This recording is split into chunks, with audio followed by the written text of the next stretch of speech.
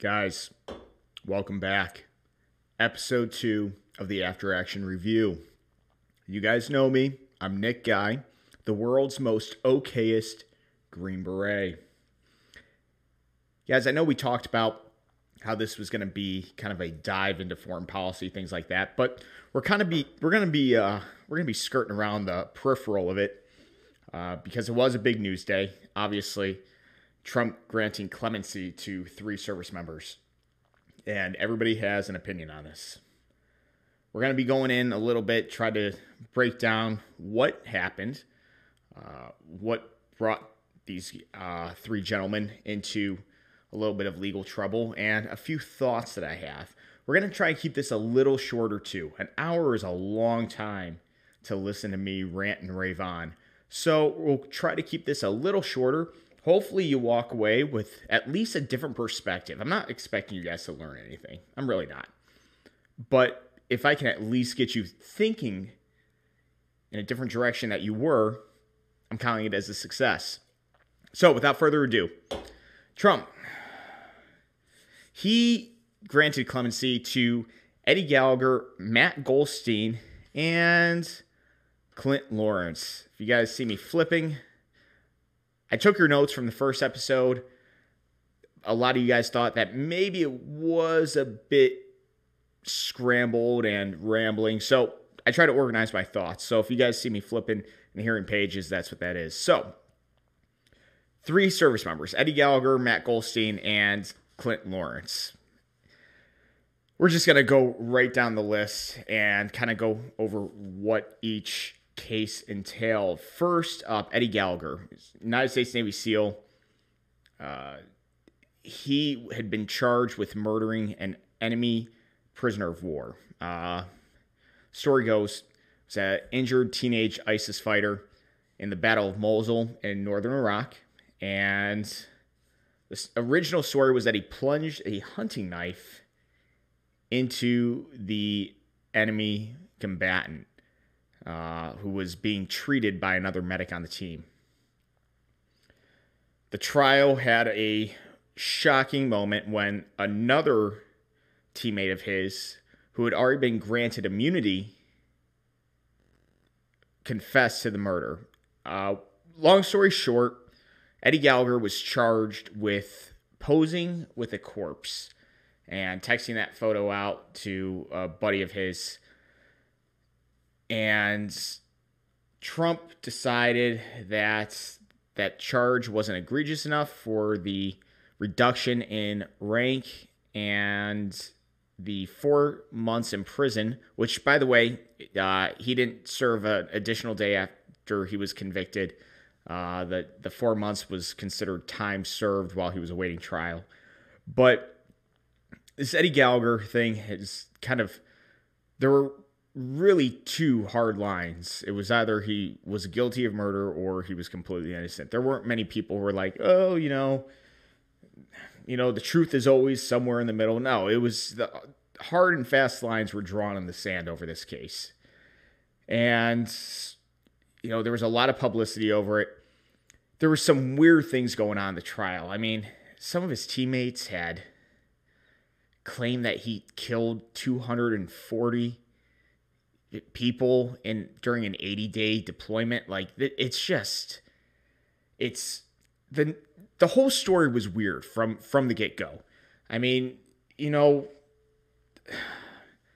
I like to rag on SEALs every now and then, but like one just plunging a hunting knife into a wounded enemy combatant in front of other people just seems strange and far-fetched. But however you think the case played out, it doesn't matter. He was found not guilty of the murder because somebody else confessed to it, and but he was found guilty of posing with the corpse, and that's kind of his fault. If you're going to take a photo of you posing with the corpse, I don't know what you expect out of that. But the Eddie Gallagher case is pretty cut and dry. The corpse thing, yeah, unsettling, sure. Does it make your skin crawl a little bit? Probably. But it's not really a war crime. So that was kind of the least egregious in some people's minds over today's 3 pardonings. Second, this one is a little bit of a doozy. Matt Goldstein, he's a major with the United States Army Special Forces, and he was in Afghanistan in 2010. And the story goes, in 2010, they were running a couple of sources who were identifying bomb makers and things like that, Taliban fighters. And they ID'd who they believed was a Taliban bomb maker. A village elder had identified him. Due to the restrictions that the Afghan National Army had implemented in that particular theater of operations, they couldn't hold him, so he was released. Well, this was coming right off a string of IEDs that had killed a bunch of Marines that Matt Goldstein was embedded with. So the story goes, the source that he was running had feared for his life because he had figured him as a bomb maker. So Goldstein goes and they lay in an ambush at a known IED producing house in the village that they were operating in. And when they saw that alleged bomb maker, who they were forced to release, approach the building that was known to build IEDs, they killed him. Okay, so it didn't come out.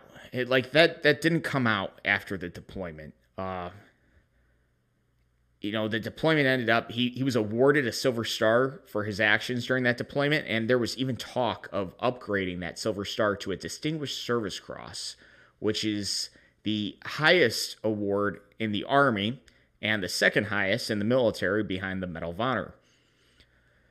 This story came out when he was interviewing for a job at the Central Intelligence Agency, and the interviewer had asked him the question if he had ever killed an unarmed person, and he had told this story. Well, alarm bells went off, it went back to the Army, and the Army convened a board of inquiry. This board of inquiry found him not guilty of any law of armed conflict, or LOAC, violations. Pretty cut and dry. What they did find him guilty of was conduct unbecoming of an officer. Okay. I'm not an officer. I don't know exactly what that entails. I know it means that you had behaved poorly, not to the point of committing a war crime, but you had behaved poorly. Now, again, the Board of Inquiry is an official investigation in the Army.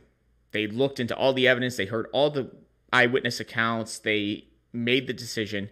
The law of armed conflict is a set of hard and fast rules, and they determined that he had not violated them. Well, this became a political firestorm.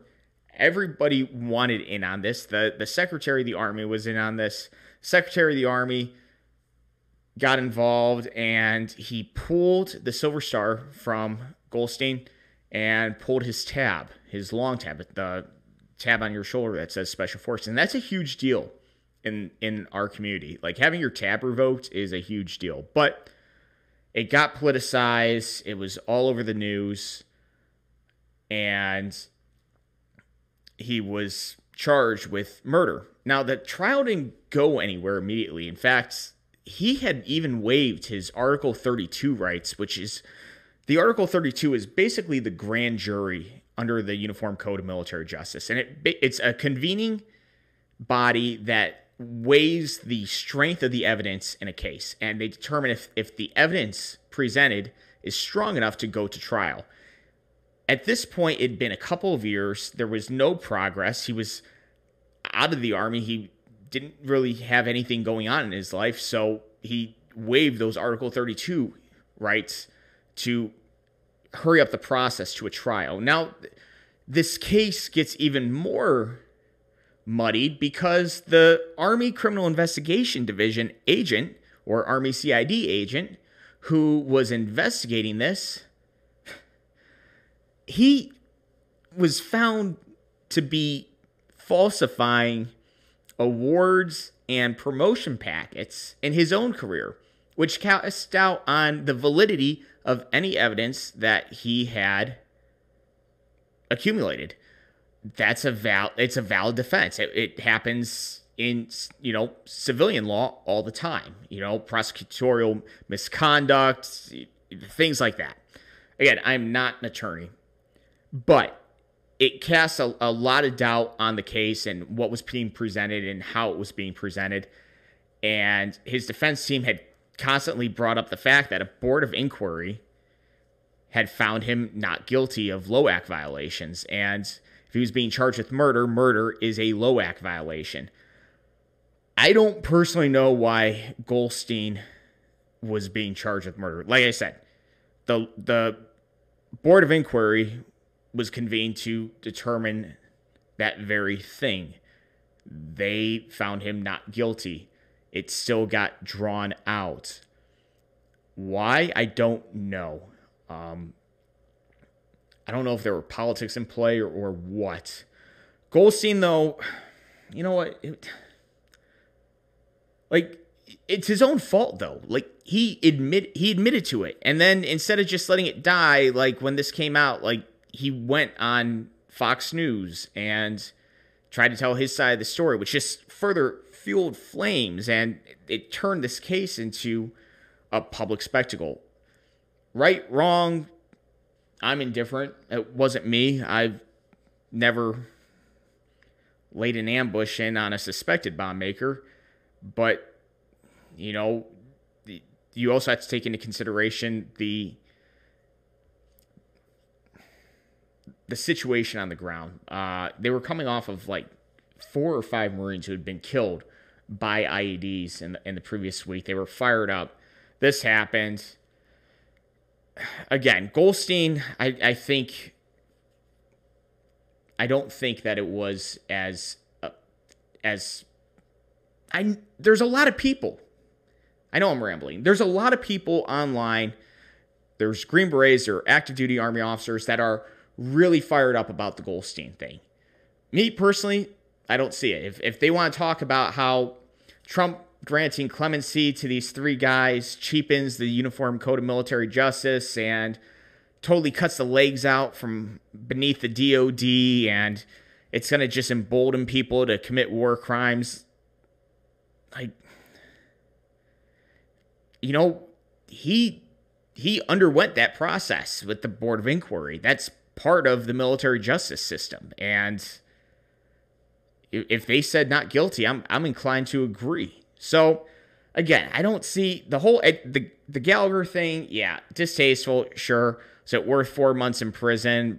Probably. Did he serve those 4 months? Yes. Is it totally within the purview of the commander-in-chief to reinstate somebody to their previous rank? Also, yes. Goldstein, he had the Board of Inquiry on his side. The people investigating him turned out to be dirty themselves. If anything, you could chalk it up as a TKO, a technical knockout. He didn't actually beat the charges, but the situation surrounding the trial, the waters were muddied.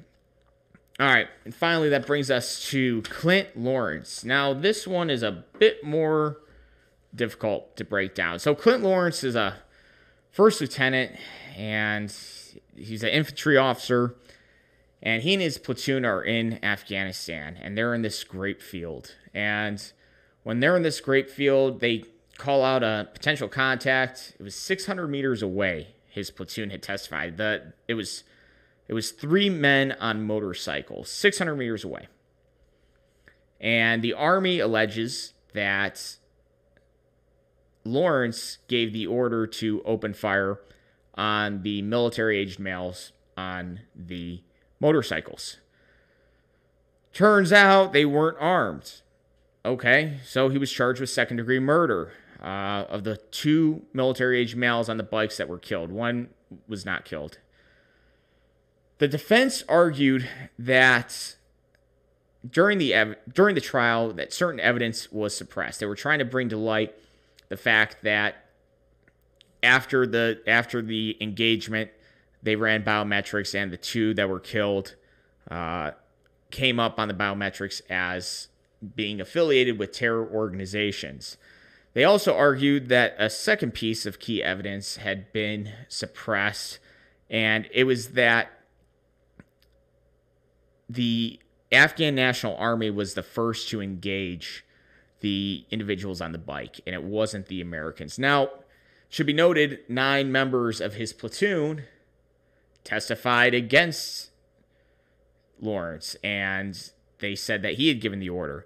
Lawrence took full responsibility for the actions of his platoon, but his defense team was adamant that this potentially critical evidence was suppressed.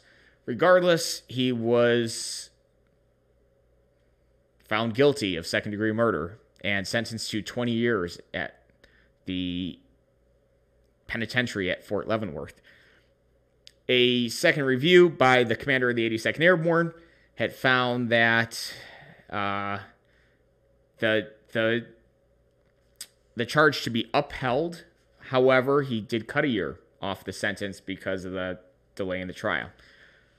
All right, this one's a little more difficult. It's always fascinating to see men testify against their leadership in instances like this. I'm going to play devil's advocate real quick here. And I'm not taking one side or another, just a hypothetical devil's advocate. Back in Vietnam, officers that were unliked could have been potentially killed by their own men. It's called being fragged or fragging. Now, nowadays, that you can't really hide that like you did in the past. It is completely possible that this platoon did not respect Lawrence, that they did not like him, and that they were trying to, in a way, frag him. That is possible. The suppression of the evidence, I don't know the strength of the evidence, but, the idea behind a trial is to put out all facts, all potential explanations, and then let the merit of each of those facts be weighed by members of a jury. So if they're suppressing evidence, I don't know on what grounds it was suppressed. Again, I'm not sitting here as a legal expert, but it does call into question. Now, Trump granting clemency to Lawrence is interesting because there was just a documentary series produced on Clint Lawrence called Leavenworth. I saw the first 2 episodes, but I just found out about it, so I didn't get a chance to do a deep dive. It was fascinating. His defense attorney we'll say that his defense attorney is politically active, and he could be politically motivated, and so that is also a possibility. Now, with the whole Clint Lawrence thing, personally, I think if you have 9 members of your platoon testifying against you, that's not a good look. The optics alone are awful. But at the end of the day, whether you like it or not, the President of the United States is the Commander-in-Chief. And under the Uniform Code of Military Justice, the Commander-in-Chief is the final and supreme authority on the administration of military law.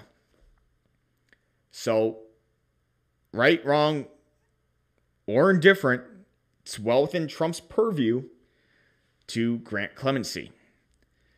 The other thing that I found fascinating today is that a lot of the people who are completely up in arms over the 3 pardons are the same people who applauded and cheered the previous administration's decision to not only trade 5 Taliban commanders for Bo Bergdahl, but there was no legal action leveled against Bergdahl. There was none. In fact, he was promoted because evidently while he was gone, he was eligible for promotion from E4 to E5.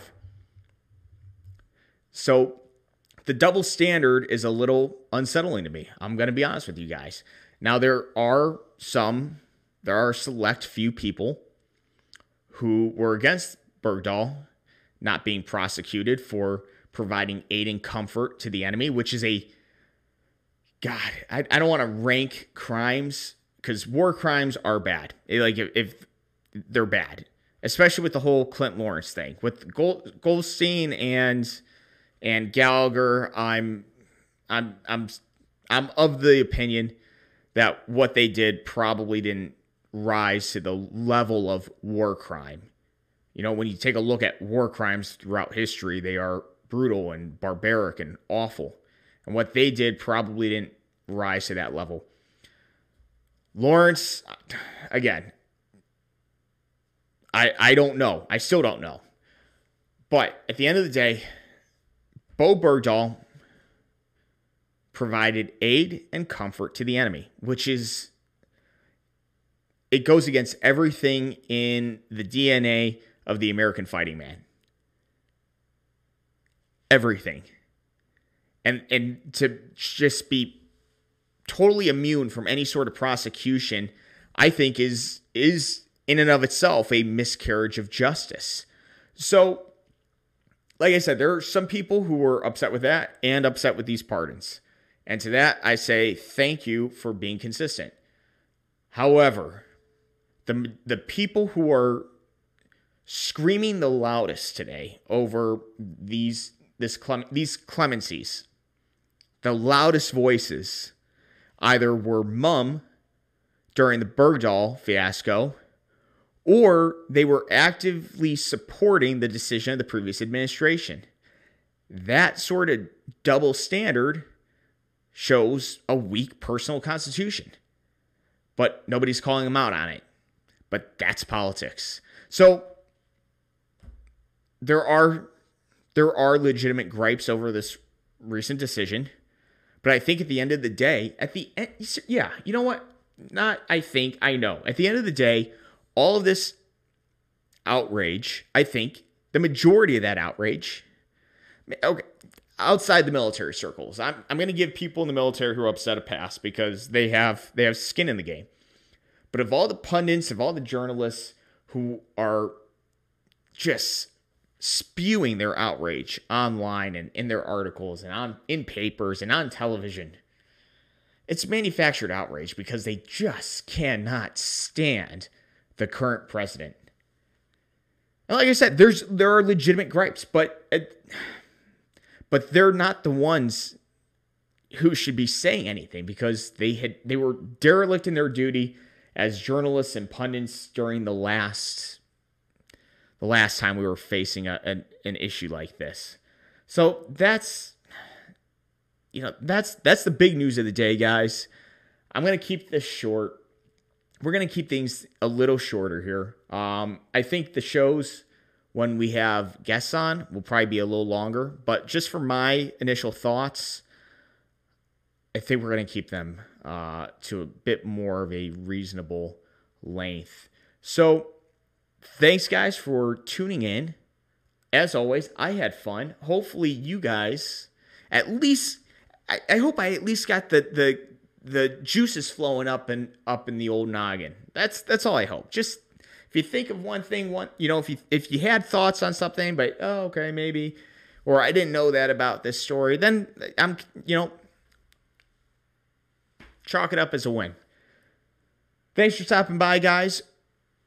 Whoa, before I forget, next weekend, huge interview. I have secured an interview, and you're probably thinking, Nick, how do you secure an interview? Nobody watches this or nobody listens to this, and you're absolutely right. Like to the 14 people who will watch this, thank you. But I did this for you. I went out, John McAfee, the creator of McAfee antivirus software and the founder of the company, who may have killed his neighbor and then fled the country, has one of the most interesting social media presences, one of the most interesting social media personas in the game. he has likened himself to some modern day swashbuckling, pot smoking, class 3 firearm shooting Robin Hood, maybe? Like, he's not giving his money away. The guy's got more money than God. He's like just living off in the Caribbean, and he surrounds himself with like these girls and cocaine and, like I said, illegal firearms. Like, it's going to be awesome. But we're going to be talking to him. He has become like this unofficial mascot of the Boogaloo. And if you guys don't know what the Boogaloo is, it started off as legitimate gripes. Oh, we got to defend our rights against the government, which I'm all for. But it's kind of morphed into this meme of just this general, preparedness of what happens, like if the government, turns on us, or if society falls. And a lot of military members kind of take that meme and run with it because, well, they'd probably be the best equipped to thrive in a situation like that. But he's become this mascot for the Boogaloo just because he has this total contempt for the federal government, and he loves guns, and he's just out of his mind. So we're going to be talking about that. We're going to be talking about guns. It's going to be a show that you guys don't want to miss. But before then, we'll definitely try to get at least 1 or 2 shows in while I do this shortened format. Hopefully you guys had fun, and thanks for listening.